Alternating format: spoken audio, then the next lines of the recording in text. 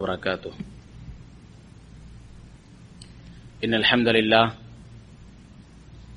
لله نحمده ونستعينه ونستغفره ونؤمن به ونتوكل عليه ونعوذ بالله من شرور أنفسنا ومن سيئات أعمالنا من يهده الله فلا مضل له ومن يضلل فلا هادي له وأشهد أن لا إله إلا الله وحده لا شريك له وأشهد أن محمدا عبده ورسوله أرسله بالحق بشيرا ونذيرا وداعيا إلى الله بإذنه وسراجا منيرا. اللهم صل على محمد وعلى آل محمد كما صليت على إبراهيم وعلى آل إبراهيم إنك حميد مجيد. اللهم بارك على محمد وعلى آل محمد كما باركت على إبراهيم وعلى آل إبراهيم إنك حميد مجيد.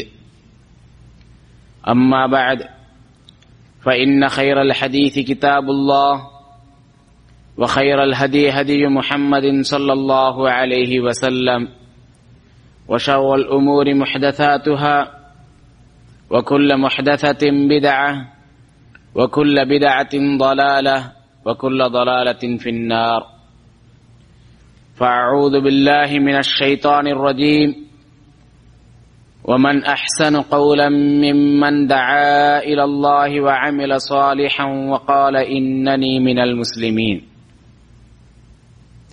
رب اشرح لي صدري ويسر لي أمري واحلل عقدة من لساني يفقهوا قولي.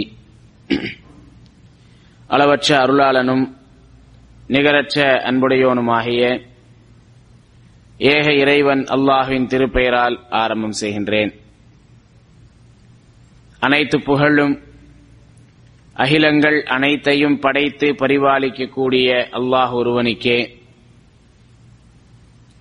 அவனே நம் அனைவரையும் இவ்வுலகிலே படைத்து முஸ்லிம்களாக வாழச் செய்தான். அல்லாஹ்வினுடைய சாந்தியும் சமாதானமும் அகிலத்திற்கெல்லாம் அருட்கொடையாக அனுப்பப்பட்ட அன்னல் நபி முஹம்மது ஸல்லல்லாஹு அலைஹி வஸல்லம் அவர்கள் மீது உண்டாவதாக. அவர்கள் அல்லாஹ்வினுடைய இந்த மார்க்கத்தை அகில உலக மக்களுக்கும் தெளிவான முறையிலே முழுமையாக எடுத்துரைத்து விட்டார்கள். அல்லாஹ்வினுடைய சாந்தியும் சமாதானமும் நபிகள் நாயகம் ஸல்லல்லாஹு அலைஹி வஸல்லம் அவர்களை பின்தொடர்ந்து வந்த சஹாபாக்கள், அவர்களை பின்தொடர்ந்து வந்த நல்லடியார்கள் மற்றும் நம் அனைவரின் மீதும் என்றென்றும் உண்டாவதாக. கண்ணியத்திற்குரிய அல்லாஹ் நல்லடியார்களே, அன்பிற்கினிய சகோதரர்களே, அல்லாஹ்வினுடைய மாபெரும் கிருபையால் இன்றைய தினத்தில் அல்லாஹ்வினுடைய மார்க்கத்திலிருந்து ஒரு சில விஷயங்களை கற்றுக்கொள்வதற்காக நாம் அனைவரும் இங்கு ஒன்று கூடியிருக்கின்றோம். அல்ஹம்துலில்லாஹ், எல்லா புகழும் அல்லாஹ்விற்கே. கண்ணியத்திற்குரிய சகோதரர்களே, இவ்வுலகிலே அல்லாஹ் சுப்ஹானஹு வ தஆலா எண்ணற்ற படைப்புகளை படைத்திருந்தாலும் மனிதர்களாகிய நமக்குத்தான் பல்வேறு சிறப்புகளை வழங்கியிருக்கின்றான். கண்ணியத்தை அல்லாஹ் இந்த மனித இனத்திற்கு வழங்கியிருக்கின்றான். சூரத்து பனி இஸ்ராயில் 17வது அத்தியாயத்தை நாம் எடுத்து பார்த்தோம் என்றால் அல்லாஹ் அழகான முறையிலே எடுத்து கூறுகின்றான், வலகத் கர்ரம்னா பனி ஆதம், ஆதமுடைய மக்களை நாம் கண்ணியப்படுத்தி இருக்கின்றோம். குர்ஆனிலே பார்த்தோம் என்று சொன்னால் மலக்குமார்களை பற்றி அல்லாஹ் சொல்லும் பொழுது வானவர்கள் கண்ணியமிக்கவர்கள் என்று கூறுகின்றான். கிராமங் காத்திபீன், கண்ணியமிக்க எழுத்தாளர்கள், அல்லாஹ்விற்கு நெருக்கமானவர்கள் என்று மலக்குமார்களை பற்றி அல்லாஹ் சொல்லும் பொழுது இந்த மனித இனத்தை பற்றி சொல்லும் பொழுதும் அல்லாஹ் கூறுகின்றான், நாம் இந்த மனிதனுக்கு மனித இனத்திற்கு கண்ணியத்தை வழங்கி இருக்கின்றோம்.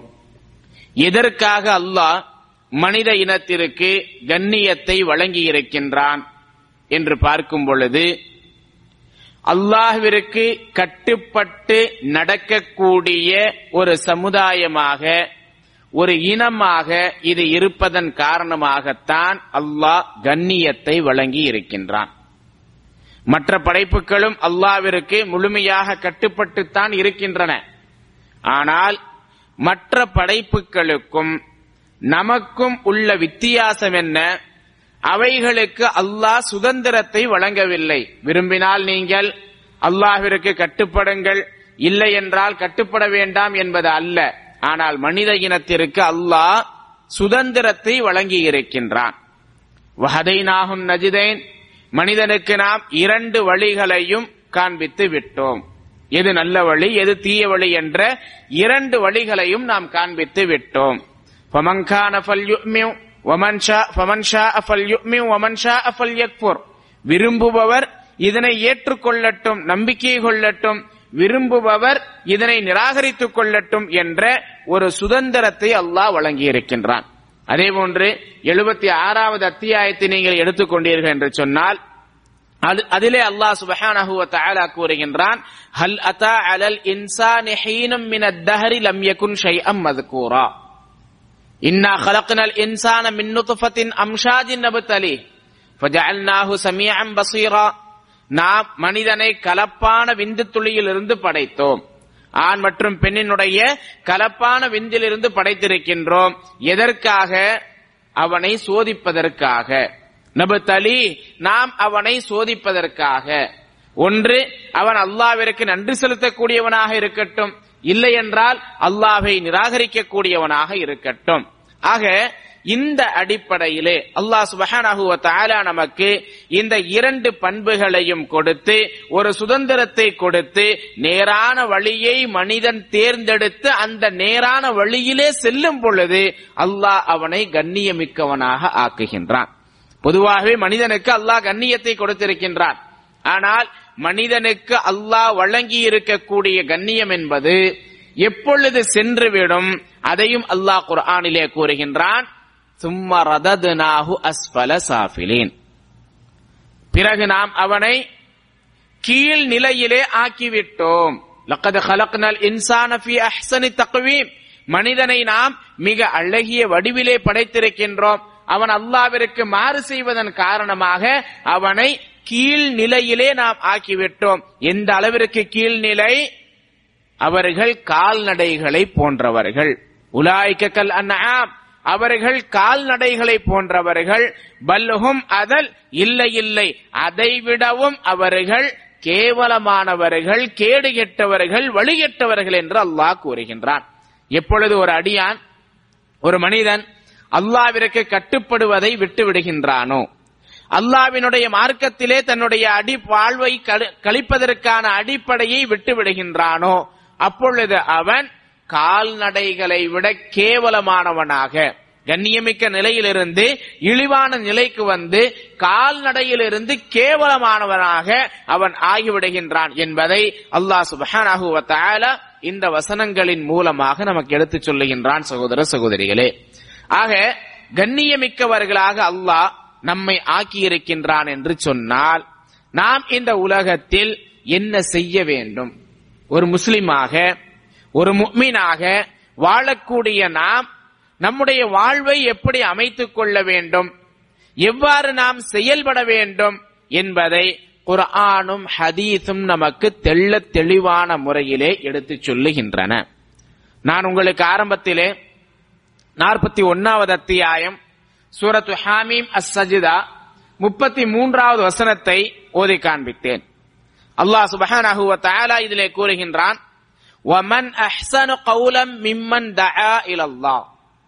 யார் அல்லாஹ்வின் பக்கம் மக்களை அழைத்து, வஅமில ஸாலிஹன், இன்னும் நல்ல செயல்களையும் செய்து, வகால இன்னனி மினல் முஸ்லிமீன், அவன் தன்னை முஸ்லிம்களில் ஒருவனாக இருக்கின்றேன் என்று சொல்லுகின்றானோ, அவனை விட சொல்லால் சிறந்தவன் யார் என்பதை அல்லாஹ் கேட்கின்றான்.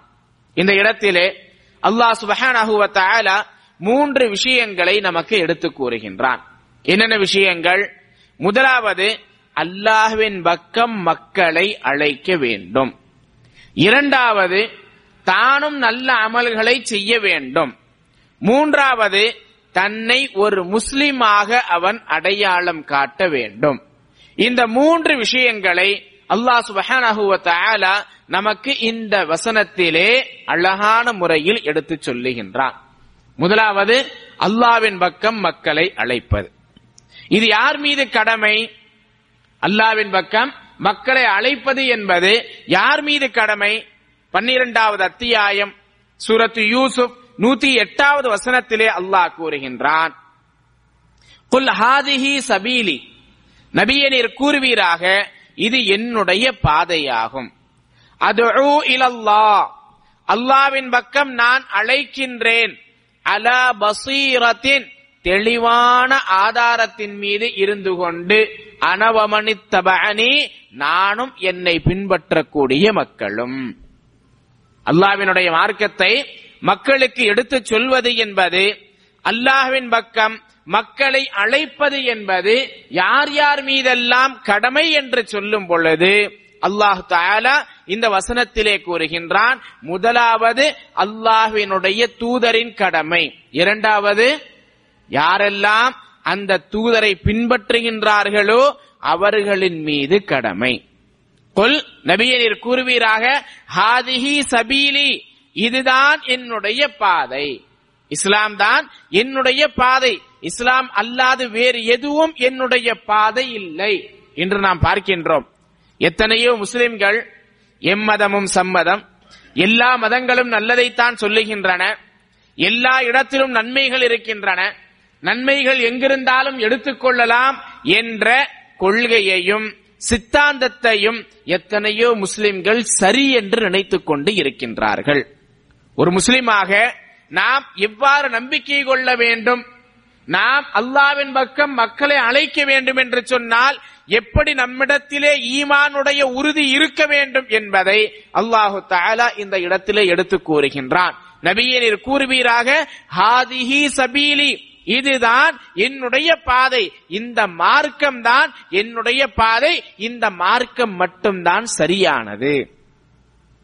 நாம் பிற மக்களை அரவணைத்து செல்வது, பிற மக்களோடு நல்ல முறையில் நடந்து கொள்வது, முஸ்லிம் அல்லாத சகோதர சகோதரிகளுடன் நல்ல முறையிலே நடந்து கொள்வது என்பது இஸ்லாம் நமக்கு வலியுறுத்தக்கூடிய ஒன்று.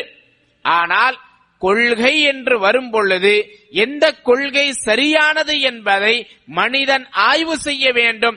இறைவனால் காட்டப்பட்ட இந்த கொள்கைதான் சரியானது என்பதை மனிதன் தன்னுடைய வாழ்விலே நம்பிக்கை கொண்டு பின்பற்ற வேண்டும் என்பதையும் இஸ்லாம் கற்றுத் தருகின்றது.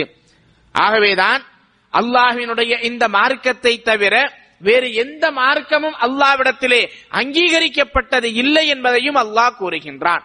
3வது அத்தியாயம் 85வது வசனத்திலே அல்லாஹ் சொல்லும் பொழுது, வமை யப்தகி கைரல் இஸ்லாமி தீனன், யார் இஸ்லாம் அல்லாத வேறு ஒரு வழிமுறையை பின்பற்றுகின்றானோ ஃபலன் யுக்பல மின்ஹு, அவனிடமிருந்து அல்லாஹ் அதனை ஒருபோதும் அங்கீகரிக்க மாட்டான். வஹுவ ஃபில் ஆখিরাতি மினல் காசிரீன், அவன் மறுமையில் நஷ்டவாளிகளில் ஒருவனாக ஆகிவிடுவான் என்று கூறுகின்றான்.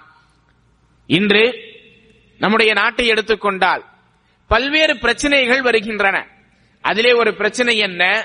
முஸ்லிம்கள் தங்களுடைய மதத்தை மட்டும்தான் உண்மை என்று நம்புகின்றார்கள், மற்ற மதங்களை இழிவுபடுத்துகின்றார்கள்.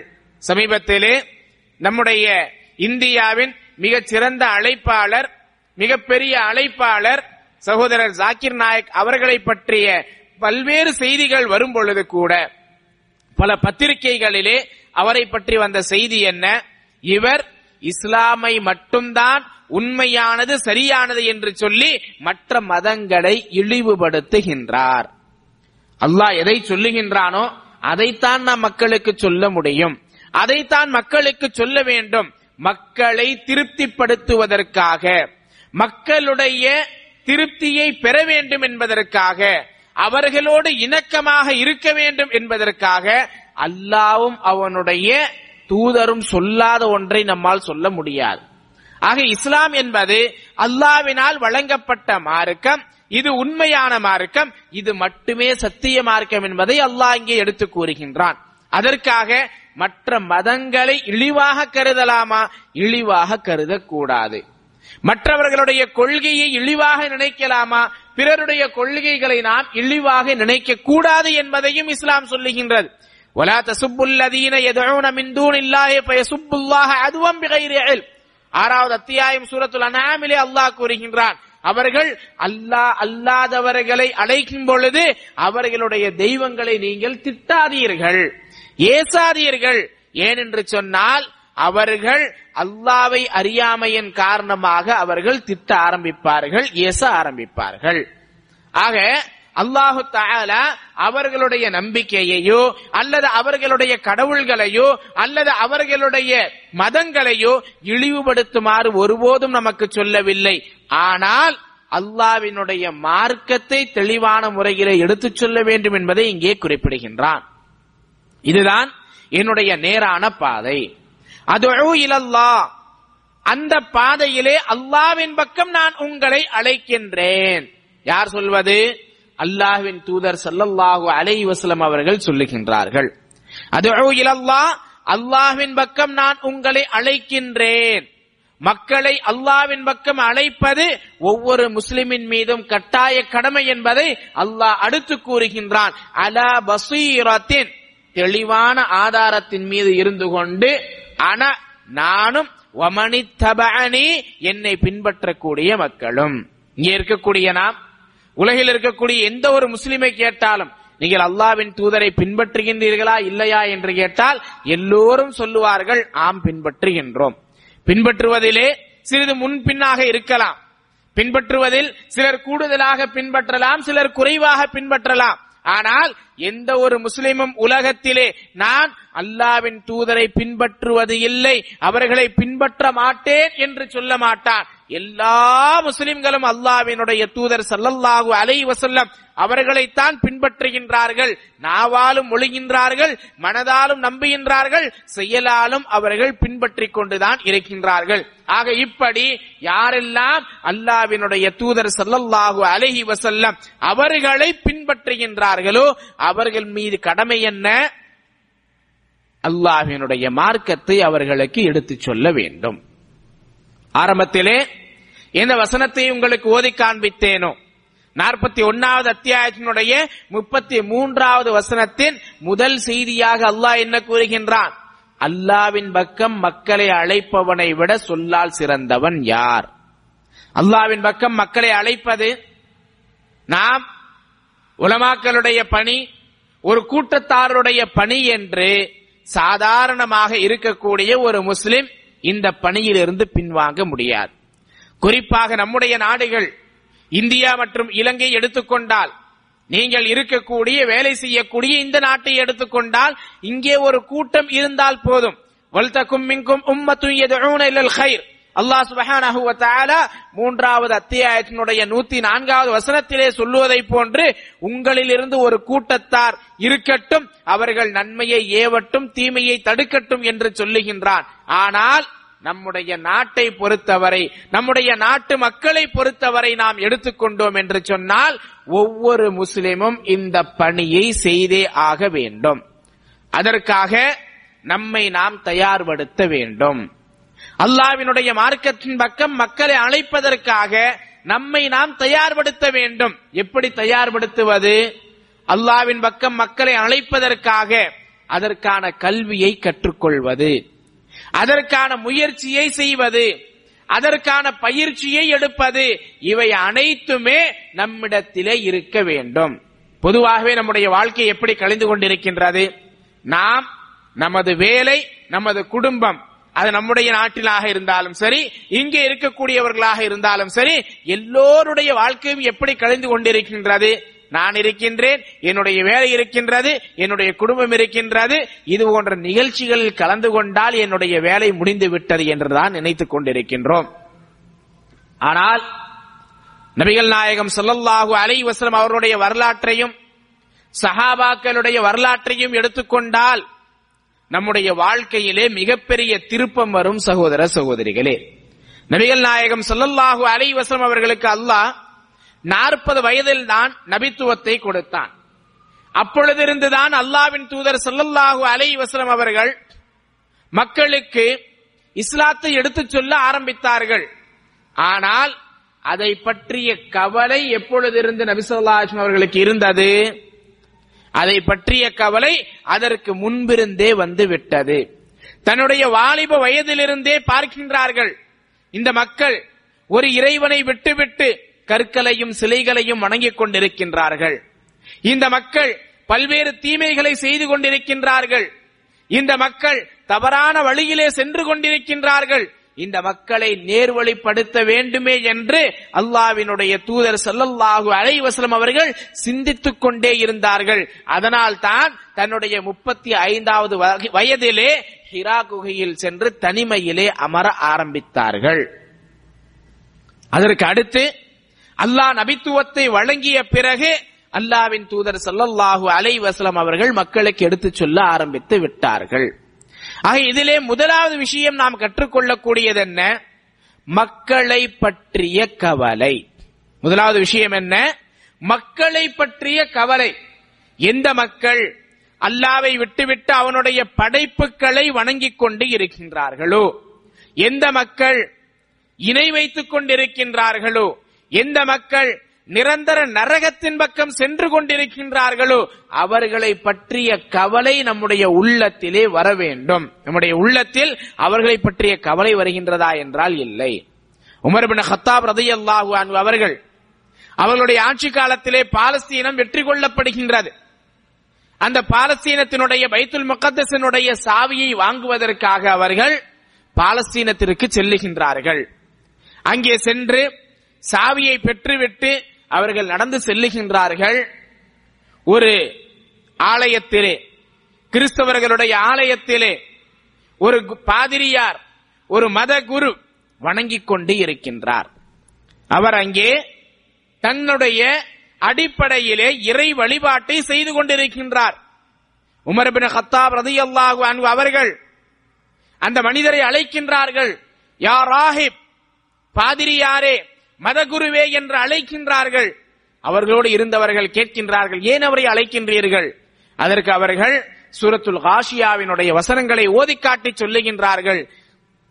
ஆமிலத்துன் நாசிபா, கடுமையாக உழைத்து செயல்படக்கூடிய இந்த முகங்கள், தஸ்லா நாரன் ஹாமியா, தங்களை தாங்களே அவர்கள் வருத்திக் கொண்டு பல நல்ல செயல்களை செய்து கொண்டிருக்கின்றார்கள். ஆனால் கொழுந்து விட்டிருக்கக்கூடிய நெருப்புகளில் தான் அந்த முகங்கள் செல்லும் என்று அல்லாஹ் சொல்லுகின்றானே, அப்படிப்பட்ட மனிதர்கள் தான் இவர்கள். தங்களுடைய வாழ்க்கையை அர்ப்பணித்து இறைவனுக்காக தன்னை முழுமையாக அர்ப்பணித்து செயல்படுகின்றோம் என்ற பெயரிலே தவறான வழியிலே சென்று கொண்டிருக்கின்றார்கள். அல்லாஹ்விற்கு இணை வைத்துக் கொண்டிருக்கின்றார்கள். அல்லாஹ்வை விட்டுவிட்டு அவனுடைய தூதரை கடவுளாக நினைத்துக் கொண்டு அவரை வழிபட்டுக் கொண்டிருக்கின்றார்கள். இப்படிப்பட்ட மக்கள் நாளை மறுமையிலே நரகத்திற்கு செல்லுவார்கள். உலகத்திலும் கஷ்டப்பட்டார்கள், மறுமையிலும் கஷ்டப்படுவார்களே. ஆகவேதான் அவரை அல்லாஹ்வின் பக்கம் அழைப்பதற்காக நான் அவரை அழைத்தேன் என்று உமர் இப்னு கத்தாப் ரலியல்லாஹு அன்ஹு அவர்கள் சொல்லிவிட்டு அழ ஆரம்பித்து விடுகின்றார்கள். யாருக்காக அழுதார்கள்? அவர்கள் அந்த நேரத்திலே பாலஸ்தீனத்திற்கு செல்லும் பொழுது எப்படிப்பட்ட நிலையிலே செல்லுகின்றார்கள்? ஒட்டு போட்ட ஆடை அணிந்தவர்களாக, அவர்களுடைய செருப்பு அருந்து அதனை தன்னுடைய கையிலே தூக்கியவர்களாக, காலிலே செருப்பில்லாதவர்களாகத்தான் பாலஸ்தீனத்திற்குள் நுழைகின்றார்கள். மிகப்பெரிய இஸ்லாமிய சாம்ராஜ்யத்தினுடைய அதிபதியாக, ஜனாதிபதியாக அவர்கள் நுழையும் பொழுது இப்படிப்பட்ட ஏழ்மையும் எளிமையும் அவர்களுடைய வாழ்க்கையிலே இருந்தது. அந்த நேரத்தில் தன்னுடைய ஏழ்மையை பற்றி கவலைப்பட்டவர்கள் அளவில்லை. அவர்கள் எதற்காக அழுதார்கள்? இதோ ஒரு மனிதர் அல்லாஹ்வை வணங்குகின்றேன் என்ற பெயரிலே அவனுக்கு இணை வைத்துக் கொண்டிருக்கின்றார். அதனை தெரியாமல் அவர் செய்து கொண்டிருக்கின்றார். ஆக அவர் அதே நிலையில் மரணித்து விட்டால் நாளை மறுமை நாளிலே நரகத்திற்கு சென்று விடுவாரே என்று அவர் அஞ்சியவராக, அந்த மனிதரை நரக நெருப்பிலிருந்தும் காப்பாற்ற வேண்டும் என்ற எண்ணத்தோடு உமர் இப்னு கத்தாப் ரலியல்லாஹு அன்ஹு அவர்கள் அழுதார்களே. இன்று நாம் எத்தனை மக்களை பார்க்கின்றோம்? இன்று நாம் எத்தனை மக்களை பார்க்கின்றோம்? அல்லாஹ்வை அவர்கள் வணங்காமல் அல்லாஹ்விற்கு இணை வைத்துக் கொண்டு இந்த உலகத்திலும் மறுமையிலும் அவர்கள் நஷ்டமடையக்கூடியவர்களாக பார்த்துக் கொண்டிருக்கின்றோமே. அந்த மக்களை பற்றிய கவலை நம்முடைய உள்ளத்திலே வந்திருக்கின்றதா என்பதை யோசிக்க வேண்டும். நம்முடைய உள்ளத்தில் அந்த மக்களை பற்றிய கவலை வர வேண்டும் சகோதர சகோதரிகளே. கவலை வரவில்லை என்று சொன்னால் நிச்சயமாக நாளை மறுமை நாளிலே அல்லாஹ்விடத்தில் நாம் பதில் சொல்ல வேண்டும். அல்லாஹ்வின் மார்க்கத்தின் பக்கம் மக்களை அழைக்க வேண்டும் என்று சொன்னால் எவர்கள் அல்லாஹ்வை விட்டுவிட்டு அவனுடைய படைப்புகளை வணங்குகின்றார்களோ அவர்களை பற்றிய கவலை நம்முடைய உள்ளத்தில் வர வேண்டும். இன்னும் எத்தனையோ சஹாபாக்களுடைய வாழ்வை எடுத்துக் கொள்ளுங்கள். அவர்கள் மக்களை பற்றி எந்த அளவிற்கு கவலைப்பட்டார்கள். அல்லாஹ்வின் மார்க்கத்தின் பக்கம் அவர்களை அழைக்க வேண்டும் என்பதற்காக இப்படிப்பட்ட தியாகங்களை எல்லாம் செய்தார்கள். முஸஅப் இப்னு உமைர் ரலியல்லாஹு அன்ஹு, இவருடைய பெயரை கேட்டால் நமக்கு நினைவு வருவது என்ன? முஸஅப் இப்னு உமைர் ரலியல்லாஹு அன்ஹு அவர்களுடைய பெயரை கேட்டால் நமக்கு என்ன நினைவிற்கு வரும்? சொல்லுங்க பார்க்கலாம். என்ன நினைவு வரும்? என்ன நினைவு வரும்? மிகப்பெரிய செல்வந்தராக இருந்து பரம ஏழையாக வாழ்ந்து மரணிக்கும் பொழுது, உஹது போரிலே ஷஹீதாகும் பொழுது அவர்களுடைய ஆடை கூட அவருக்கு பற்றாமல் தான் இருந்தது. காலை மறைத்தால் தலை தெரியும், தலையை மறைத்தால் கால் தெரியும். இதுதான் முஸஅப் இப்னு உமைர் ரலியல்லாஹு அன்ஹு அவர்களை பற்றிய செய்தியை நாம் கேள்விப்பட்டிருக்கின்றோம். வேற ஏதாவது தெரியுமா அவங்களை பத்தி?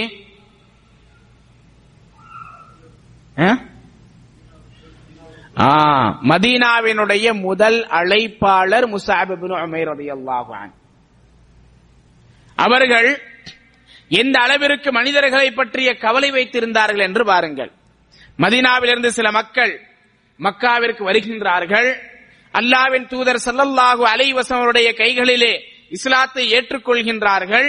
இஸ்லாத்தை ஏற்றுக்கொண்ட பிறகு அவர்கள் அந்த மதீனாவாசிகள், யா ரசூலல்லாஹ், எங்களுடைய நகரத்திற்கு நீங்கள் உங்களுடைய அழைப்பாளரை அனுப்பி வையுங்கள்.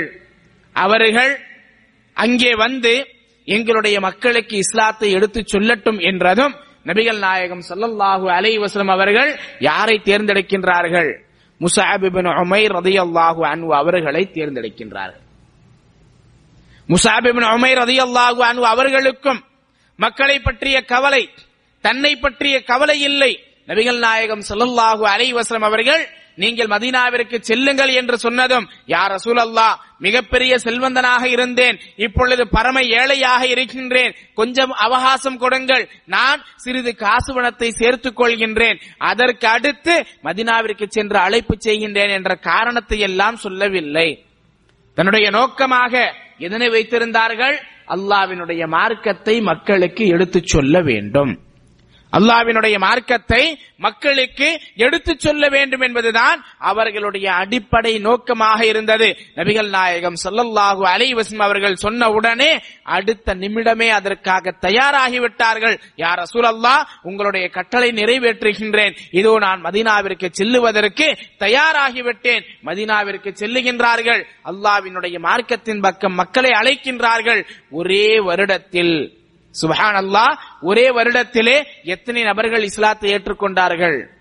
ஏறத்தாழ 99 நபர்கள் இஸ்லாத்தை ஏற்றுக்கொண்டார்கள். அவர்களுடைய அழைப்பிலே இஸ்லாத்தை ஏற்றுக்கொண்டவர்கள் 99 நபர்கள் ஒரு வருடத்தில். அதற்கடுத்து சஹாபாக்கள் ஹிஜ்ரத் செய்வதற்கு இவர்களுடைய இந்த அழைப்பு தான் ஆணி வேறாக அடித்தளமாக இருந்தது என்பதையும் வரலாற்றிலே நாம் பார்க்கின்றோம். எதற்காக அவர்கள் செல்ல வேண்டும்? அல்லாஹ்வினுடைய மார்க்கத்தை அந்த மக்களுக்கு கொண்டு போய் சேர்த்து நரக நெருப்பில் இருந்தும் அவர்களை காப்பாற்ற வேண்டும் என்ற எண்ணம். இன்று நாம் எத்தனை மக்களை சந்திக்கின்றோம்? எத்தனை மக்கள் நம்மோடு பணி செய்து கொண்டிருக்கின்றார்கள்? எத்தனை மக்களோடு நாம் பழகிக் கொண்டிருக்கின்றோம்? எத்தனை மக்கள் நம்முடைய அறைகளிலே நம்முடன் தங்கிக் கொண்டிருக்கின்றார்கள்? அவர்கள் அல்லாஹ்விற்கு இணை வைத்த நிலையில் மரணித்து விட்டால் நிரந்தரமாக நரகத்திற்கு செல்லுவார்கள் என்பது நமக்கு தெரியாதா? தெரியும். அப்படிப்பட்ட மக்கள் எத்தனை நபர்களுக்கு நாம் இஸ்லாத்தை எடுத்து சொல்லி இருக்கின்றோம், யோசித்து பாருங்கள். சொல்லில் சிறந்தவர் யார்? அல்லாஹ்வின் பக்கம் மக்களை அழைக்கக்கூடியவர். நாம் சொல்லில் சிறந்தவர்களாக இருக்கின்றோமா? நம்மில் சொல்லில் சிறந்தவர்கள் யார்? நன்றாக பேசினால் அவர் சொல்லிலே சிறந்தவர். அடுக்கு மொழியிலே பேசிவிட்டால் சொல்லிலே சிறந்தவர். அடுத்தவர்களை தன்னுடைய வாதத்தினால் தன்னுடைய திறமையினால் தோற்கடித்து விட்டால் அவர் சொல்லிலே சிறந்தவர் என்று நினைத்துக் கொண்டிருக்கின்றோம். அல்லது சாமர்த்தியமாக பேசி ஒருவர் வியாபாரம் செய்தால் அவர் சொல்லிலே சிறந்தவர். அடுத்தவர்களை சிரிக்க வைத்தால் அவர் சொல்லிலே சிறந்தவர். பஞ்சு வசனங்களை பேசிவிட்டால் அவர் சொல்லிலே சிறந்தவர் என்றெல்லாம் தான் இன்றைய சமுதாயம் நினைத்துக் கொண்டு இருக்கின்றது. ஆனால் அல்லாஹ் யாருக்கு சொல்லில் சிறந்தவர் என்ற பட்டத்தை கொடுக்கின்றான்? அல்லாஹ்வின் மார்க்கத்தின் பக்கம் மக்களை அழைப்பவர்கள் தான் சொல்லிலே சிறந்தவர்கள் என்று அல்லாஹ் கூறுகின்றான். இப்படிப்பட்ட அல்லாஹ்வின் மார்க்கத்தின் பக்கம் அழைப்பதற்காக நம்முடைய நாவை எத்தனை நாட்கள் நாம் பயன்படுத்தி இருக்கின்றோம்? அல்லாஹ்வினுடைய மார்க்கத்தினுடைய விஷயங்களை மக்களுக்கு நாம் எவ்வளவு சொல்லி இருக்கின்றோம் என்பதை சற்று யோசித்து பார்க்க வேண்டும் சகோதர சகோதரிகளே. அல்லாஹ் சுப்ஹானஹு வ தஆலா இந்த கடமையை நம் மீது சுமத்தி இருக்கின்றான். அல்லாஹ்வினுடைய தூதர் ஸல்லல்லாஹு அலைஹி வஸல்லம் அவர்கள் இந்த கடமையை நம் மீது சுமத்தி இருக்கின்றார்கள். ஹஜ்ஜத்துல் வதாவின் பொழுது நபிகள் நாயகம் ஸல்லல்லாஹு அலைஹி வஸல்லம் அவர்கள் தெளிவாக சொல்லிவிட்டார்கள், ஃபல் யுபல்லிக் ஷாஹிதுல் காயிப், இங்கு வந்திருப்பவர்கள் வராதவர்களுக்கு இந்த செய்தியை எடுத்துச் சொல்லட்டும். கட்டளை இது. நபி ஸல்லல்லாஹு அலைஹி வஸல்லம் அவர்கள் நமக்கு சாய்ஸாக கொடுக்கவில்லை, எடுத்துச் சொல்லுங்கள் என்று கட்டளையை பிறப்பித்து விட்டார்கள். நாம் இதனை செயல்படுத்தியே ஆக வேண்டும் என்பதிலே மாற்று கருத்தே இல்லை சகோதர சகோதரிகளே. ஆக அல்லாஹ்வினுடைய மார்க்கத்தை மக்களுக்கு எடுத்துச் சொல்வது என்பது நம் மீது கடமை என்பதை முதலில் உணர வேண்டும். மக்களை நேர்வழியின் பக்கம் அழைக்க வேண்டும் என்ற கவலை நம்முடைய உள்ளத்திலே இருக்க வேண்டும். இரண்டாவதாக, அல்லாஹ்வினுடைய மார்க்கத்தை மக்களுக்கு எடுத்துச் சொல்ல வேண்டும் என்று சொன்னால் நாம் அல்லாஹ்வினுடைய மார்க்கத்தை பற்றி தெரிந்திருக்க வேண்டும். இன்று நம்மிடத்தில் இருக்கக்கூடிய மிகப்பெரிய டிராபேக், மிகப்பெரிய பின்னடைவு என்ன தெரியுமா? ஒருவர் நான் அல்லாஹ்வின் மார்க்கத்தின் பக்கம் மக்களை அழைக்கின்றேன், இஸ்லாத்தை சொல்லுகின்றேன் என்று சொல்லுவார். அல்லாஹ்வினுடைய மார்க்கத்தை எதை அடிப்படையாக வைத்து அழைக்க வேண்டும்? குர்ஆனை அடிப்படையாக வைத்து அழைக்க வேண்டும். குர்ஆன் ஓதத் தெரியுமா என்று கேட்டால் குர்ஆன் ஓதத் தெரியாது. குர்ஆனை எத்தனை முறை பொருள் உணர்ந்து படித்திருக்கின்றீர்கள் கேட்டால் எனக்கு குர்ஆனே படிக்க தெரியாது என்றுதான் சொல்லுவார். ஒரு சகோதரர் இப்படித்தான், நான் ஒரு தாயியாக இருக்கின்றேன், அல்லாஹ்வின் மார்க்கத்தின் பக்கம் மக்களை அழைக்கின்றேன் என்று நான் பைபிளை 3 முறை படித்து முடித்து விட்டேன் என்று சொன்னார். குர்ஆனை எத்தனை முறை நீங்கள் படித்திருக்கின்றீர்கள் என்று கேட்டபொழுது குர்ஆனை இப்பொழுதுதான் அர்த்தத்தோடு படிக்க ஆரம்பித்திருக்கின்றேன் என்று சொல்லுகின்றார். 3 முறை பைபிளை முடித்து விட்டவர் குர்ஆனை இப்பொழுதுதான் அர்த்தத்தோடு படிக்க ஆரம்பித்திருக்கின்றேன். மார்க்கத்தினுடைய கல்வியை, குர்ஆனை கற்றுக்கொள்வதில் நம்மிடத்திலே ஆர்வம் மிக மிக குறைவாகத்தான் இருக்கின்றது. அல்லாஹ்வினுடைய மார்க்கத்தை மக்களுக்கு எடுத்து சொல்ல வேண்டும் என்று சொன்னால் மார்க்க கல்வியை கற்றுக்கொள்ள வேண்டும். அடிப்படை இஸ்லாமினுடைய அடிப்படைகளை கற்றுக்கொள்ள வேண்டும். யாருக்கு எப்படிப்பட்ட விஷயங்களை எடுத்து சொல்ல வேண்டும் என்ற விவேகத்தை கற்றுக்கொள்ள வேண்டும் சகோதர சகோதரிகளே. ஆக மார்க்கத்தை நாம் கற்றுக்கொள்ளாத வரை அல்லாஹ்வினுடைய மார்க்கத்தை மக்களுக்கு எடுத்து சொல்லக்கூடியவர்களாக நாம் ஆக முடியாது. அதற்காக நாம் கல்வி கற்றுக்கொள்வதற்கான வழிகளை மேற்கொள்ள வேண்டும். நபிகள் நாயகம் ஸல்லல்லாஹு அலைஹி வஸல்லம் அவர்களை எடுத்துக்கொண்டால் சஹாபாக்கள் கல்வியை கற்றுக்கொள்வதற்கு எந்த அளவிற்கு அதிக முக்கியத்துவத்தை கொடுத்தார்கள். அவர்களுடைய வாழ்க்கை அல்லாஹ்விற்காக இருந்தது. அல்லாஹ்வின் மார்க்கத்தை மக்களுக்கு எடுத்துச் சொல்லுவதற்காகத்தான் இருந்தது. ஆகவே கல்வியை கற்றுக்கொள்வதற்காக அல்லாஹ்வின் தூதர் ஸல்லல்லாஹு அலைஹி வஸல்லம் அவர்களோடு அவர்கள் ஒன்றர கலந்து இருந்தார்கள். எந்த அளவிற்கு? தான் வேலைக்கு சென்று விட்டால் அல்லாஹ்வின் தூதரோடு அமர முடியாதே என்பதற்காக ஒருவரோடு ஒப்பந்தத்தை போடுகின்றார்கள். ஒரு நாள் நான் வேலைக்கு செல்லுகின்றேன், நீ அல்லாஹ்வின் தூதரிடத்திலே இருந்து கல்வியை கற்றுக்கொள், மறுநாள் நீ வேலைக்கு செல், நான் கல்வியை கற்றுக்கொள்கின்றேன், சம்பாதித்ததில் ஆளுக்கு பாதியை பிரித்துக் கொள்ளலாம், கல்வியை முழுமையாக ஒருவருக்கொருவர் கற்றுக் கொடுக்கலாம் என்ற ஒப்பந்தத்தை போடக்கூடிய அளவிற்கு கல்வி கற்றுக்கொள்வதிலே ஆர்வமாக இருந்தார்கள். ஆக அல்லாஹ்வினுடைய மார்க்கத்தை மக்களுக்கு எடுத்துச் சொல்ல வேண்டும் என்று சொன்னால் கல்வியை கற்றுக்கொள்வதில் அதிக கவனத்தை எடுக்க வேண்டும், அதிகமான நேரத்தை அதற்காக நாம் செலவு செய்ய வேண்டும். அடுத்தபடியாக அல்லாஹ்வினுடைய மார்க்கத்தை மக்களுக்கு நாம் எடுத்துச் சொல்ல வேண்டும் என்று சொன்னால் அந்த மக்களோடு எப்படி நடந்து கொள்ள வேண்டும், அந்த மக்களோடு நம்முடைய நடவடிக்கை என்பது மிக அழகான முறையிலே இருக்க வேண்டும். எந்த அளவிற்கு என்று சொன்னால் அல்லாஹ் சுப்ஹானஹு வ தஆலா கூறுகின்றான், இத்ஃபா பில்லதி ஹிய அஹ்ஸன், உங்களிடத்திலே ஒருவர் கடுமையாக நடந்து கொண்டாலும் கூட நீங்கள் அவர்களிடத்திலே நல்ல முறையில் நடந்து கொள்ளுங்கள், தீமையையும் நன்மையை கொண்டு நீங்கள் தடுங்கள். இதல்லதி பைனக வ பைனஹு அதாவா, உங்களுக்கும் எவனுக்கு மத்தியிலே பகைமை இருக்கின்றதோ அவன் கூட உங்களுடைய கஅன்னஹு வலியுன் ஹமீம், அவன் உங்களுடைய உற்ற தோழனாக மாறிவிடுவான். யாருக்கும் உங்களுக்கு மத்தியிலே பகைமை இருக்கின்றதோ அவன் கூட உங்களுடைய உற்ற தோழனாக மாறிவிடுவான். இன்று நேரடியாக மக்களோடு எப்படி நாம் நடந்து கொள்கின்றோம் என்பதை பார்ப்பதற்கு முன்னால் பேஸ்புக் போன்றவைகளை எடுத்துக்கொண்டால் நம்முடைய இஸ்லாமியர்கள் பலருடைய நடவடிக்கை முஸ்லிம் அல்லாத சகோதரர்களோடு அவர்கள் பேசக்கூடியது எப்படி இருக்கின்றது? மிக கடுமையான வார்த்தைகள். ஒருவன் இஸ்லாத்தை பற்றியோ முஸ்லிம்களை பற்றியோ அல்லாஹ்வின் தூதர் ஸல்லல்லாஹு அலைஹி வஸல்லம் அவர்களை பற்றியோ தவறாக பேசிவிட்டான் என்று சொன்னால் அவனிடத்திலே அவனை பற்றிய பேசக்கூடிய வார்த்தைகளுக்கு அளவே இல்லை. மிக கடுமையான வார்த்தைகள், கொச்சையான வார்த்தைகள், கெட்ட வார்த்தைகளை பயன்படுத்துவதை பார்க்கின்றோம்.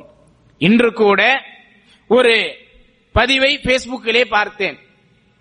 இந்து மதத்திலே தீவிரமாக இருக்கக்கூடிய இஸ்லாமியர்களை பொதுவாகவே இழிவாக்கக்கூடிய ஒரு சகோதரர், அல்லாஹ் அவருக்கு நேர்வழியை காண்பிக்கட்டும், அவர் சமஸ்கிருதத்தை பற்றி பேசும் பொழுது பல அரசியல் தலைவர்களை அவர்களுடைய பெயர்களை குறிப்பிட்டு இவர்களுடைய பெயர்கள் எல்லாம் சமஸ்கிருதத்திலே இருக்கும் பொழுது இவர்கள் சமஸ்கிருதத்தை எதிர்ப்பதற்கு ஒரு உதாரணத்தை சொல்லுகின்றார். அந்த உதாரணத்தை நம்முடைய நாவினால் சொல்லுவதற்கு கூட, அதுவும் அல்லாஹ்வினுடைய இல்லத்திலே இருந்து சொல்லுவதற்கு கூட நமக்கு கூச்சமாக இருக்கின்றது. அப்படிப்பட்ட தவறான வார்த்தையை அந்த அரசியல் தலைவர்களை பற்றி அவர் சொல்லுகின்றார். அதற்கு நம்முடைய சகோதரர்கள் பதிவை போடும் பொழுது அவரை தரக்குறைவான வார்த்தைகளால் திட்டுகின்றார்கள். அவரை தரக்குறைவான வார்த்தைகளால், நாய் போன்ற வார்த்தைகளால் திட்டி இவர் இப்படிப்பட்ட பதிவுகளை போடுகின்றார். அவரை திட்ட வேண்டிய அவசியம் நமக்கு என்ன இருக்கின்றது? அதே போன்று இஸ்லாத்தை பற்றி இது போன்றவர்கள் சொல்லும் பொழுதும் கூட மிக கடுமையான வார்த்தைகளை பயன்படுத்துவதை நாம் பார்க்கின்றோம். அல்லாஹ்வின் தூதர் ஸல்லல்லாஹு அலைஹி வஸல்லம் அவர்களுடைய காலத்திலே அவர்களை மக்கள் திட்டினார்களே, தவறாக பேசினார்களே, அதைவிட அதிகமாகவா இப்பொழுது இந்த காலத்திலே பேசப் போகின்றார்கள்? எந்த மக்கள் சாதிக் என்று சொன்னார்களோ, உண்மையாளர் என்று சொன்னார்களோ, எந்த மக்கள் அமீன் நம்பிக்கைக்குரியவர் என்று சொன்னார்களோ அந்த மக்கள் தான் கத்தாப் பொய்யன் என்று சொன்னார்கள், சாஹிர் சூனியக்காரன் என்று சொன்னார்கள், மஜ்னூன் பைத்தியக்காரன் என்று சொன்னார்கள், இட்டுக்கட்டி சொல்லக்கூடியவர், வேறொரு சமுதாயத்திலிருந்து கற்றுக்கொண்டு வந்தவர் என்று சொன்னார்கள்.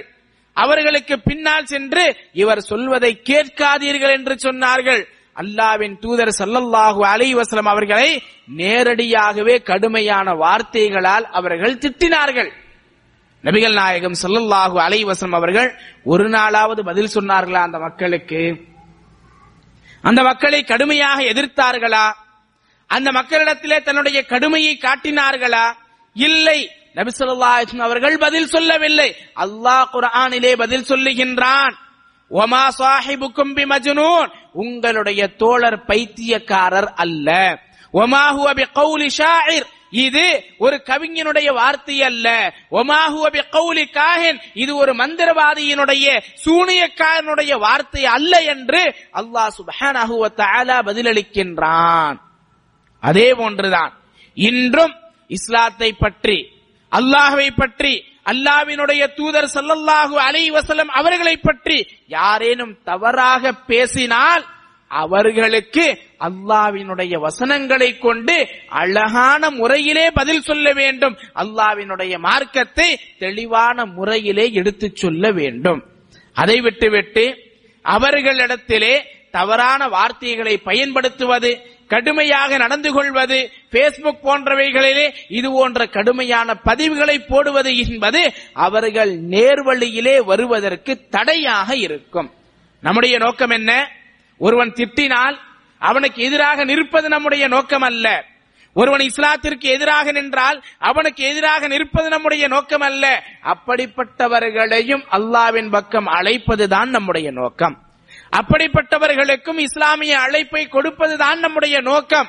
ஆக அப்படிப்பட்டவர்களை அல்லாஹ்வின் பக்கம் அழைத்தோம் என்று சொன்னால், மென்மையான முறையிலே அவர்களிடத்திலே நடந்து கொண்டோம் என்று சொன்னால், நிச்சயமாக அல்லாஹ் சுப்ஹானஹு வ தஆலா அவர்களுக்கு நேர்வழி காட்டுவான் என்பதிலே எந்த விதமான சந்தேகமும் இல்லை. இப்படி இஸ்லாத்தை எதிர்க்கக்கூடியவர்கள் ஒரு 10% பேர் தான் இருப்பார்கள். மீதி 90% மக்களை எடுத்துக்கொண்டால் அந்த மக்கள் இஸ்லாத்திற்கு ஃபேவராக, இஸ்லாமியர்களை நேசிக்கக்கூடியவர்களாக, இஸ்லாத்தின் மீது நல்ல பற்று உடையவர்களாக, இஸ்லாத்தின் மீது நல்ல அபிப்பிராயம் உடையவர்களாகத்தான் 90% மக்கள் இருக்கின்றார்கள். அந்த மக்களின் பக்கம் நாம் கவனம் செலுத்துவதே இல்லை. நம்முடைய அழைப்பு பணியிலே இருக்கக்கூடிய இன்னொரு பின்னடைவு, டிராபேக் என்ன?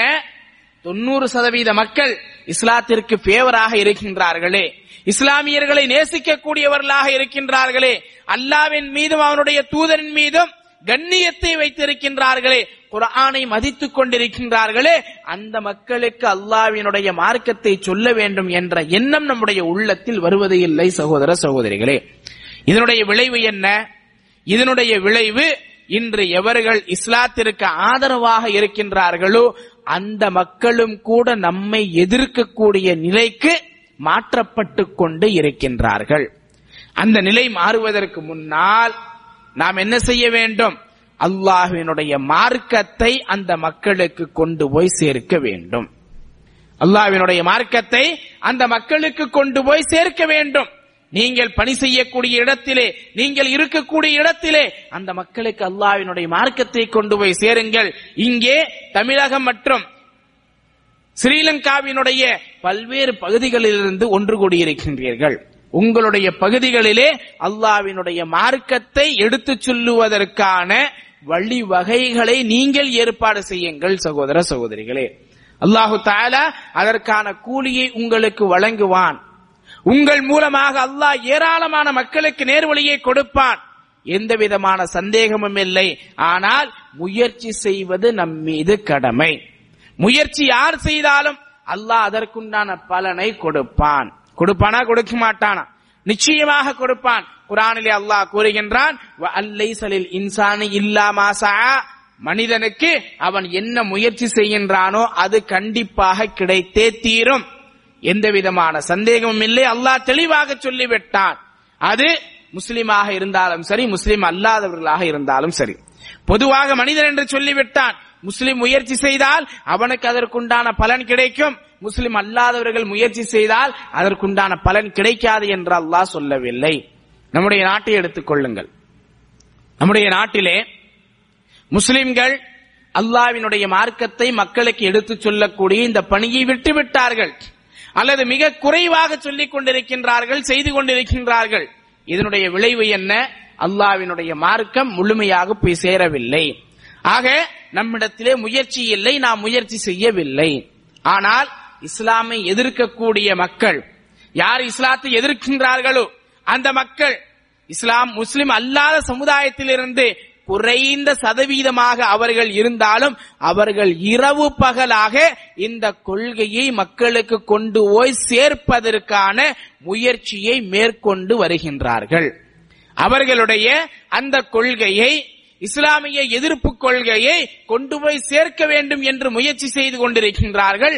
அவர்களுடைய முயற்சியிலே அவர்கள் வெற்றியடைந்து கொண்டுதான் இருக்கின்றார்கள். ஆட்சி அதிகாரம் கிடைப்பதற்கு முன்பும் சரி, ஆட்சி அதிகாரம் கிடைத்த பிறகும் சரி, அவர்களிடத்திலே கடுமையான உழைப்பு இருக்கின்றது. அப்படிப்பட்ட உழைப்பு நம்மிடத்திலே இல்லை. சத்தியத்தை வைத்துக் கொண்டு உழைக்கும் பொழுது அல்லாஹ் அதிலே பர்க்கத் செய்கின்றான். அசத்தியத்திலிருந்து ஒருவன் முயற்சி செய்தால், உழைத்தால் அதற்குண்டானதைத்தான் அல்லாஹ் அவனுக்கு கொடுப்பான்.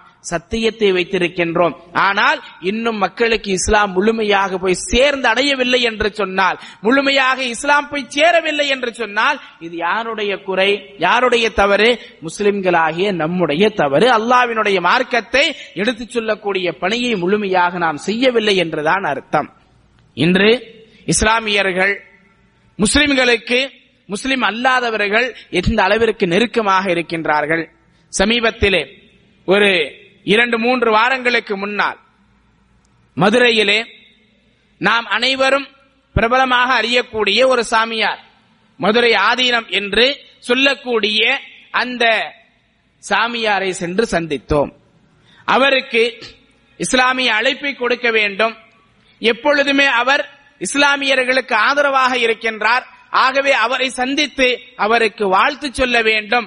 அது மட்டுமல்ல, அவருக்கு இஸ்லாமிய அழைப்பை கொடுக்க வேண்டும் என்பதற்காக நாம் அவரை சந்திப்பதற்காக சென்ற பொழுது, அல்லாஹு அக்பர், ஒரு முஸ்லிம் கூட இந்த அளவிற்கு தெளிவாக ஓத முடியாது என்று சொல்லக்கூடிய அளவிற்கு சூரத்துல் ஃபாத்திஹாவையும் சூரத்துல் இக்லாஸையும் அதே போன்று கலிமாவையும் அவர் சொல்லுகின்றார். ஒரு முஸ்லிம் கூட, குர்ஆன் ஹதீஸினுடைய அறிவு இல்லாத ஒரு முஸ்லிம் சூரத்துல் ஃபாத்திஹாவை அர்த்தத்தோடு ஓதுவது என்பது சிரமம். சூரத்துல் இக்லாஸை அர்த்தத்தோடு ஓதுவது என்பது சிரமம். ஆனால் அவர் சூரத்துல் ஃபாத்திஹாவையும் சூரத்துல் இக்லாஸையும் அதே போன்று கலிமாவையும் அர்த்தத்தோடு சொல்லுகின்றார். அப்பொழுது அவரிடத்திலே, நீங்கள் முஸ்லிம்களுக்கு நெருக்கமாக இருக்கின்றீர்கள், இஸ்லாத்தினுடைய கருத்துக்களை உங்களுடைய உரைகளிலும் உங்களுடைய பேட்டிகளிலும் நீங்கள் பிரதிபலிக்கின்றீர்கள், இந்த உலகத்திலே முஸ்லிம்களுக்கு மிகவும் நெருக்கமாக இருக்கின்றீர்கள், இறந்த பிறகு வரக்கூடிய வாழ்க்கையிலும் நீங்கள் எங்களுக்கு நெருக்கமாக இருக்க வேண்டும், சுருக்கத்திற்கு செல்ல வேண்டும் என்று நாங்கள் விரும்புகின்றோம். அதற்காக இஸ்லாம் உங்களுக்கு இப்படிப்பட்ட வழியை காட்டுகின்றது என்ற அழைப்பை நாம் அவருக்கு கொடுத்தோம்.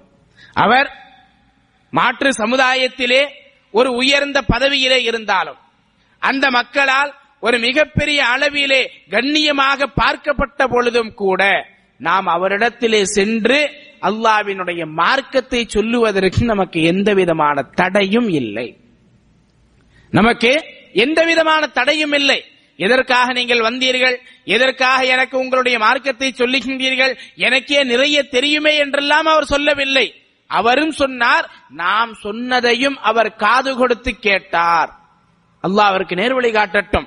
ஆக இப்படி ஏராளமான மக்கள் இருக்கின்றார்கள். இன்று நாம் மக்களை சந்திப்பதற்காக செல்லும் பொழுது உயர்மட்டத்திலிருந்து கீழ்மட்டம் வரை இருக்கக்கூடிய எல்லா மக்களும் இஸ்லாத்தை பற்றி கேட்கின்றார்கள். அவர்களுக்கு புரிந்து கொண்டால் இஸ்லாத்தை ஏற்றுக்கொள்கின்றார்கள். இப்பொழுது ரமதான் முடிந்தது. ரமதானுடைய மாதத்தில் குர்ஆன் இறங்கிய மாதம் இந்த மாதம்தான் என்ற அடிப்படையிலே நாம் காவல்துறையினர்களை சந்தித்து அவர்களுக்கு அல்லாஹ்வினுடைய மார்க்கத்தை எடுத்துச் சொல்ல வேண்டும், அவர்களுக்கு குர்ஆனை கொண்டு போய் சேர்க்க வேண்டும் என்ற முயற்சியை செய்தோம். அவர்களின் மீதும் நமக்கு தனி கவலை இருக்கின்றது. என்ன கவலை? மற்ற எந்த டிபார்ட்மெண்ட்டை எடுத்துக்கொண்டாலும் அதிலே விடுமுறை இருக்கின்றது.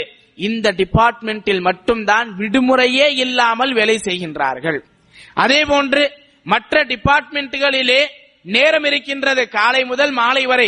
ஆனால் இவர்களுடைய பணி என்பது 24 மணி நேர பணி. இப்படி 24 மணி நேரமும் விடுமுறையே இல்லாமல் மக்களுக்காக சேவை செய்து கொண்டிருக்கின்றார்கள் காவல்துறையினர். இவர்களை நாளை மறுமையிலே நரகத்திலிருந்தும் காப்பாற்ற வேண்டும், அல்லாஹ்வினுடைய செய்தியை எடுத்துச் சொல்ல வேண்டும் என்பதற்காக உயர் அதிகாரிகள் முதல் சாதாரண போலீஸ் வரை, காவலாளி வரை நாம் எல்லா தரப்பு மக்களையும் சந்தித்து, காவல்துறையினரையும் சந்தித்து அவர்களுக்கு இஸ்லாத்தை எடுத்துச் சொல்லும் பொழுது, ஐஜி, கமிஷனர், பல்வேறு டிபார்ட்மெண்ட்டுகளில் இருக்கக்கூடிய டெப்டி கமிஷனர் என்று அவர்களை எல்லாம் சந்தித்து குர்ஆனை கொடுத்து அல்லாஹ்வினுடைய மார்க்கத்தை எடுத்துச் சொல்லும் பொழுது அவர்கள் அனைவரும் ஆர்வத்தோடு கேட்டார்கள். கேட்டது மட்டுமல்ல, ஒரு சிலர் குர்ஆனுடைய வசனத்தை அரபியிலே ஓதி காட்டுங்கள் என்று சொன்னார்கள். அரபியிலே ஓதி காட்டி அவர்களுக்கு அர்த்தத்தை சொல்லும் பொழுது மீண்டும் ஒரு முறை ஓதி காட்டுங்கள் என்று சொல்லுகின்றார்கள். அல்லாஹ்வினுடைய வார்த்தையை கேட்பதற்கு அந்த அளவிற்கு ஆர்வம் அவர்களிடத்திலே. ஒரு உயர் அதிகாரியிடத்திலே உங்களுக்கு நாங்கள் குர்ஆனை கொடுப்பதை போன்று எல்லா போலீஸ் ஸ்டேஷனுக்கும் சென்று அவர்கள் அனைவருக்கும் இந்த குர்ஆனை கொடுக்க விரும்புகின்றோம் என்று சொல்லும் பொழுது, உங்களுக்கு இதிலே எந்த விதமான தடையும் இல்லை, தாராளமாக நீங்கள் செல்லலாம், அவர்கள் கேட்கக்கூடிய மனநிலையில் இருந்தால் நீங்கள் அவர்களுக்கு சென்று கொடுங்கள் என்று சொன்னார்கள். அல்லாஹ் உதவியை கொண்டு அதே போன்று பல்வேறு ஸ்டேஷன்களுக்கு சென்று, காவல் நிலையங்களுக்கு சென்று அவர்களுக்கு கொடுக்கும் பொழுது அவர்கள் முக்கியமான வேலையிலே இருந்தாலும் கூட அவர்கள் அதை விட்டுவிட்டு நம்மிடத்திலே வந்து அல்லாஹ்வினுடைய மார்க்கத்தை கேட்டார்கள். ஒரு ஸ்டேஷனுக்கு செல்லுகின்றோம், அந்த ஸ்டேஷனில் இருக்கக்கூடிய இன்ஸ்பெக்டர் ஒரு மீட்டிங்கிலே இருக்கின்றார். 6-7 நபர்கள் அமர்ந்திருக்கின்றார்கள். அவர்களோடு முக்கியமான விஷயமாக அவர் மீட்டிங் செய்து கொண்டிருக்கின்றார், ஆலோசனை செய்து கொண்டிருக்கின்றார். நாம் வந்திருக்கின்றோம் என்ற செய்தியை கேட்டதும் அவர்களை அமர வைத்து விட்டு வெளியிலே வருகின்றார். ஏறத்தாழ 1/4 மணி நேரம், 15 நிமிடங்கள் நாம் சொல்லக்கூடிய விஷயங்களை ஆர்வத்தோடு கேட்டு குர்ஆனையும் அவர் பெற்றுக் கொள்கின்றார். ஆக இந்த அளவிற்கு பதவியிலே இருக்கக்கூடியவர்களும் சரி, சாதாரண மக்களும் சரி, அல்லாஹ்வினுடைய மார்க்கத்தை அறிந்து கொள்ள வேண்டும், இஸ்லாமை அறிந்து கொள்ள வேண்டும், தெரிந்து கொள்ள வேண்டும் என்பதிலே ஆர்வமாக இருக்கின்றார்கள். ஆனால் அல்லாஹ்வினுடைய மார்க்கத்தை கொண்டு போய் சேர்ப்பதில் நாம் தான் தவறு செய்து கொண்டிருக்கின்றோம் சகோதர சகோதரிகளே. ஆக சொல்லால் சிறந்தவன் யார்? அல்லாஹ்வின் பக்கம் மக்களை அழைத்து, வஅமில சாலிஹன், தானும் நல்ல அமல்களை செய்து நாமும் நல்ல அமல்களை செய்ய வேண்டும். ஒரு முஃமின் அவனுடைய சொல்லும் செயலும் வெவ்வேறாக இருக்காது. அவனுடைய சொல் எப்படியோ அப்படித்தான் அவனுடைய செயலும் இருக்கும். அவனுடைய செயல் எப்படியோ அப்படித்தான் அவனுடைய சொல்லும் இருக்கும். நாம் அல்லாஹ்வின் தூதர் ஸல்லல்லாஹு அலைஹி வஸல்லம் வாழ்க்கையையும் சஹாபாக்களுடைய வாழ்க்கையும் எடுத்துக்கொள்ளும் பொழுது அவர்களுடைய சொல்லும் செயலும் ஒன்றாகத்தான் இருந்தது. ஆனால் இன்று நம்மை பற்றிய முஸ்லிம் அல்லாத மக்களுக்கு மத்தியில் இருக்கக்கூடிய கருத்து என்ன? இஸ்லாம் நல்ல மார்க்கம் தான், ஆனால் முஸ்லிம்கள் தான் சரியில்லை. ஜாத் பெட்னாஷா பல வருடங்களுக்கு முன்னால் சொல்லிவிட்டார். இந்த கருத்தை இன்றும் பல்வேறு முஸ்லிம் அல்லாத சகோதர சகோதரிகள் பிரதிபலிக்கின்றார்கள். இஸ்லாம் நல்ல மார்க்கம் தான். நாம் பல்வேறு மக்களுக்கு இஸ்லாத்தை எடுத்துச் சொல்லும் பொழுது நீங்க சொல்லக்கூடிய விஷயம் எல்லாம் சரியாகத்தான் தெரிகின்றது, ஆனால் என்னுடைய ஒரு முஸ்லிம் நண்பர் இருக்கின்றார், அவர் இப்படி நடப்பதில்லையே, அவர் இப்படி செய்வதில்லையே, அவர் தொழுவதற்கு செல்வதில்லையே. ஆக அந்த இடத்திலே அவர்கள் பார்க்கின்றார்கள், இஸ்லாம் நல்ல விஷயத்தை சொல்லுகின்றது, முஸ்லிம்களிடத்திலே அந்த செயல்பாடு இல்லை. ஒரு சில மக்கள் இஸ்லாம் நடைமுறைப்படுத்த முடியாத விஷயங்களை முஸ்லிம்களுக்கு சொல்லுகின்றதா என்று கேட்கின்றார்கள். ஒருவர் கேட்கின்றார், இஸ்லாம் நடைமுறைப்படுத்த முடியாத விஷயத்தை மக்களின் மீது சொல்லுகின்றது என்றால் அது எப்படி உண்மையான மார்க்கமாக இருக்கும்? அதற்கு இஸ்லாம் நடைமுறைப்படுத்த முடியாத எந்த விஷயத்தையும் சொல்லவில்லையே, நடைமுறைப்படுத்தக்கூடிய விஷயத்தை தானே சொல்லுகின்றது என்று சொல்லும் பொழுது, என்னுடைய நண்பர் இருக்கின்றார், அவர் தொழுகைக்கு செல்வதில்லை, அவருடைய வேலைதான் அவருக்கு பெரிதாக இருக்கின்றது. அப்படியானால் அவரால் தொழுக முடியவில்லை, தொழுகைக்கு நேரத்தை ஒதுக்க முடியவில்லை என்றால் இஸ்லாம் நடைமுறைக்கு மாற்றமான விஷயத்தை தானே சொல்லுகின்றது. வட்டி என்பது இஸ்லாத்திலே ஹராம் என்று சொல்லப்பட்டுள்ளது. ஆனால் என்னுடைய எத்தனை நண்பர்கள் வட்டி வாங்கிக் கொண்டிருக்கின்றார்கள், வட்டி கொடுத்துக் கொண்டிருக்கின்றார்கள் என்று முஸ்லிம்களை முன்னுதாரணமாக அவர்கள் காட்டுகின்றார்கள்.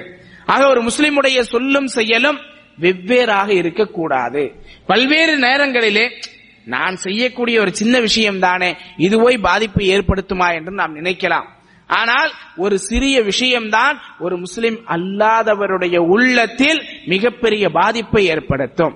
நல்ல விஷயமாக இருந்தால் அந்த விஷயம் அவர் இஸ்லாத்திற்கு வருவதற்கு சாதகமாக இருக்கும். தீய விஷயமாக இருந்தால் அவர் இஸ்லாத்திற்கு வருவதற்கு தடையாக இருக்கும். நம்முடைய செயல்களில் எந்த ஒரு செயலையும் நாம் சாதாரணமாக எடை போட்டு விடக்கூடாது. எந்த ஒரு விஷயத்தையுமே சாதாரணமாக எடை போட்டு விடக்கூடாது. நல்ல விஷயத்தை செய்யும் பொழுது நிச்சயமாக அல்லாஹ் அதை கொண்டு யாருக்கே நேர்வழியை காட்டுவான். தீய விஷயத்தை செய்தால் நிச்சயமாக நாம் இந்த தீமையை செய்துவிட்டால் இது ஒரு முஸ்லிம் இஸ்லாத்திற்கு வருவதற்கு தடையாக இருந்து விடுமே என்ற எண்ணம் நம்முடைய உள்ளத்தில் வர வேண்டும். அதைத்தான் அல்லாஹ் இங்கே கூறுகின்றான், வஅமில ஸாலிஹன், தானும் நல்ல அமல்களை செய்து. மூன்றாவது விஷயமாக வகால இன்னனி மினல் முஸ்லிமீன், நிச்சயமாக நான் முஸ்லிம்களில் ஒருவனாக இருக்கின்றேன் என்று யார் சொல்லுகின்றானோ அவனை விட சொல்லால் சிறந்தவன் யார்? முஸ்லிம் என்று சொல்வதிலே நம்மிடத்திலே உறுதி இருக்க வேண்டும். ஒரு சில நேரங்களில் தன்னை முஸ்லிமாக அடையாளப்படுத்திக் கொள்வதை கூட சில முஸ்லிம்கள் குறைவாக நினைக்கின்றார்கள். முஸ்லிம் என்று சொன்னால் மக்களுக்கு மத்தியில் நமக்கு கண்ணியம் கிடைக்காது. முஸ்லிம் என்று சொன்னால் மக்கள் நம்மை தவறான பார்வை பார்ப்பார்கள். ஆகவே தன்னை முஸ்லிமாக அடையாளப்படுத்திக் கொள்வதை கூட பல இஸ்லாமிய சகோதரர்கள் இழிவாக நினைத்துக் கொண்டிருக்கின்றார்கள். அல்லாஹ் பாதுகாக்க வேண்டும். முஸ்லிம் என்று சொல்வதிலே அல்லாஹ் நம்மை உயர்ந்தவர்களாக ஆக்கியிருக்கின்றான் என்பதை நம்முடைய மனதில் பதிய வைத்துக் கொள்ள வேண்டும். ஒருமுறை கோயம்புத்தூரிலே ஒரு ஆடிட்டர், பிரபலமான ஒரு ஆடிட்டர், அவரை சந்திப்பதற்காக செல்லுகின்றோம். ஒரு இஸ்லாமிய ஆடிட்டர் அவரை சந்திப்பதற்காக சென்று அவரிடத்திலே பல்வேறு மார்க்க விஷயங்களை பற்றி பேசும் பொழுது அவர் சொல்லுகின்றார், என்னுடைய ஒரு நண்பர் பிராஹ்மின் என்னிடத்திலே வந்து ஒரு கேள்வியை கேட்டார். அவரும் ஒரு உயர் பதவியிலே இருக்கக்கூடியவர். என்னிடத்திலே ஒரு கேள்வியை கேட்டார், நீங்கள் முஸ்லிமாக இருப்பதற்கு என்றாவது வெட்கப்பட்டது உண்டா? அதற்கு நான் அவரிடத்திலே நான் எதற்காக வெட்கப்பட வேண்டும் என்று கேட்டேன். இல்லை, எங்கு பார்த்தாலும் முஸ்லிம்கள் என்றால் தீவிரவாதி, பயங்கரவாதி, இஸ்லாம் என்று சொன்னாலே தவறாக பார்க்கப்படுகின்றது, முஸ்லிம்கள் தவறான கண்ணோட்டத்திலே பார்க்கப்படுகின்றார்கள். ஆனால் நீங்களோ மிகச் சிறந்த மனிதராக இருக்கின்றீர். உங்களிடத்திலே பல நல்ல விஷயங்களை நான் பார்க்கின்றேன். நீங்கள் பண்புள்ளவராக இருக்கின்றீர்கள், சிறந்த மனிதராக வாழ்ந்து கொண்டிருக்கின்றீர்கள். ஆக நீங்கள் வெளியிலே ஒரு முஸ்லிமாக செல்லும் பொழுது கூட உங்களையும், நல்ல மனிதராக இருந்தாலும் கூட உங்களையும் மற்ற மக்கள் அந்த கண்ணோட்டத்தில் தானே பார்ப்பார்கள். ஆகவே நீங்கள் முஸ்லிமாக பிறந்ததற்காக என்றாவது வெட்கப்பட்டது உண்டா என்று அவரிடத்திலே கேள்வி கேட்கின்றார். அதற்கு அவர், நான் ஒரு நாளும் வெட்கப்பட்டது இல்லை, மாறாக முஸ்லிமாக இருப்பதில் பெருமிதம் கொள்கின்றேன், இறைவன் என்னை சொர்க்கத்திற்கு செல்லக்கூடியவனாக ஆக்கி இருக்கின்றான் என்று அவருக்கு இஸ்லாத்தை பற்றி எடுத்து சொல்லி இருக்கின்றார். இரண்டு விஷயங்களை நாம் கவனித்து பார்க்க வேண்டும். முதலாவது, தன்னை முஸ்லிமாக அடையாளப்படுத்த வேண்டும், நான் முஸ்லிம்களில் ஒருவனாக இருக்கின்றேன் என்பதை தெளிவாக எடுத்துச் சொல்ல வேண்டும் என்பதை அல்லாஹ் இங்கே கூறுகின்றான். இரண்டாவது, உயர் மட்டத்திலே இருக்கக்கூடிய, உயர் பதவிகளிலே இருக்கக்கூடியவர்கள் பெரும்பாலும் இஸ்லாத்தையும் இஸ்லாமியர்களையும் தவறாக நினைத்துக் கொண்டிருக்கின்றார்கள் என்பதையும் விளங்கிக் கொள்ள வேண்டும். இன்றைய மீடியாக்கள் பல்வேறு விஷயங்களை இஸ்லாமியர்களின் மீதும் இஸ்லாத்தின் மீதும் தவறாக சொல்லுவதன் காரணமாக பல நல்ல மனிதர்கள் கூட இஸ்லாத்தை பற்றி தவறாக நினைத்துக் கொண்டே இருக்கின்றார்கள்.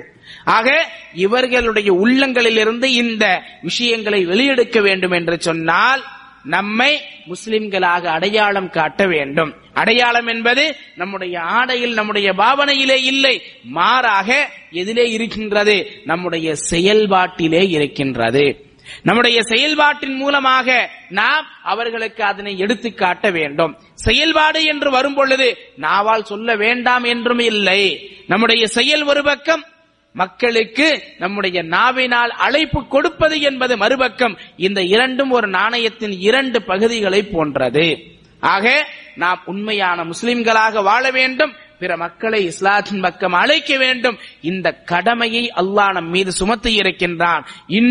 இன்றும் கூட எத்தனையோ மக்கள் இஸ்லாத்தை ஏற்றுக்கொள்வதற்கு தயார் நிலையிலே இருக்கின்றார்கள். ஆனால் நாம் அவர்கள் வரை செல்லவில்லை என்பதுதான் வருத்தத்திற்குரிய விஷயம் என்பதை நாம் இந்த நேரத்திலே புரிந்து கொள்ள வேண்டும். சகோதர சகோதரிகளே, அல்லாஹ் சுப்ஹானஹு வ தஆலா நம்மை முஸ்லிம்களாக ஆக்கி இருக்கின்றான், கண்ணியமிக்கவர்களாக ஆக்கி இருக்கின்றான். அல்லாஹ்வை வணங்கக்கூடிய மக்களாக, சொர்க்கத்திற்கு செல்லக்கூடியவர்களாக அல்லாஹ் நம்மை ஆக்கி இருக்கின்றான் எனும் பொழுது பிற மக்களை பற்றிய கவலை, அவர்களை அல்லாஹ்வின் பக்கம் அழைக்க வேண்டும் என்ற கவலை நம்முடைய உள்ளத்திலே இருக்க வேண்டும். அந்த கவலையோடு மக்களை இஸ்லாத்தின் பக்கம் அழைத்தால் அல்லாஹ் நம் மூலமாக ஏராளமான மக்களுக்கு நேர்வழியை காட்டுவான். ஒரு மனிதனுக்கு அல்லாஹ் நம் மூலமாக நேர்வழியை காட்டினாலும் அது பல சிவப்பு ஒட்டகங்களை விடவும், இந்த உலகத்தில் உள்ள எல்லா பொருட்களை விடவும் சிறந்தது என்று நபி ஸல்லல்லாஹு அலைஹி வஸல்லம் அவர்கள் சொல்லுகின்றார்கள். அந்த அடிப்படையிலே நாம் முஸ்லிம்களாக வாழுவது மட்டுமல்ல, முஸ்லிம்களாக இருப்பது மட்டுமல்ல, பிற மக்களுக்கும் இந்த செய்தியை கொண்டு போய் சேர்ப்பதற்கான முயற்சியை மேற்கொள்ள வேண்டும். மக்கள் கேட்பதற்கு தயாராக இருக்கின்றார்கள், கொண்டு செல்வதற்கு நாம் தயாராக இருக்க வேண்டும். அல்லாஹ் நம் அனைவருக்கும் அல்லாஹ்வினுடைய மார்க்கத்தை முழுமையாக பின்பற்றி பிற மக்களுக்கு இதனை தெளிவான முறையிலே அதற்குரிய வடிவிலே கொண்டு போய் சேர்ப்பதற்கான பாக்கியத்தை தந்தருள்வானாக. அல்லாஹ் நம் அனைவருக்கும் இம்மை மறுமையினுடைய வெற்றியை தந்தருள்வானாக. அல்லாஹ் நம் அனைவருடைய பாவங்களையும் மன்னித்தருள்வானாக. அல்லாஹ் நம் அனைவரையும் உண்மையான முஸ்லிம்களாக ஆக்குவானாக, சிறந்த தாயிகளாக, அழைப்பாளர்களாக ஆக்குவானாக. ஆமீன். வாஹிரு தஅவானா அனில் ஹம்துலில்லாஹி ரப்பில் ஆலமீன். வஸல்லல்லாஹு அலா நபியினா முஹம்மத். சுப்ஹானக்கல்லாஹும்ம வ பிஹம்திக அஷ்ஹது அல்லா இலாஹா இல்லா அன்த அஸ்தக்ஃபிருக வ அத்தூபு இலைக்.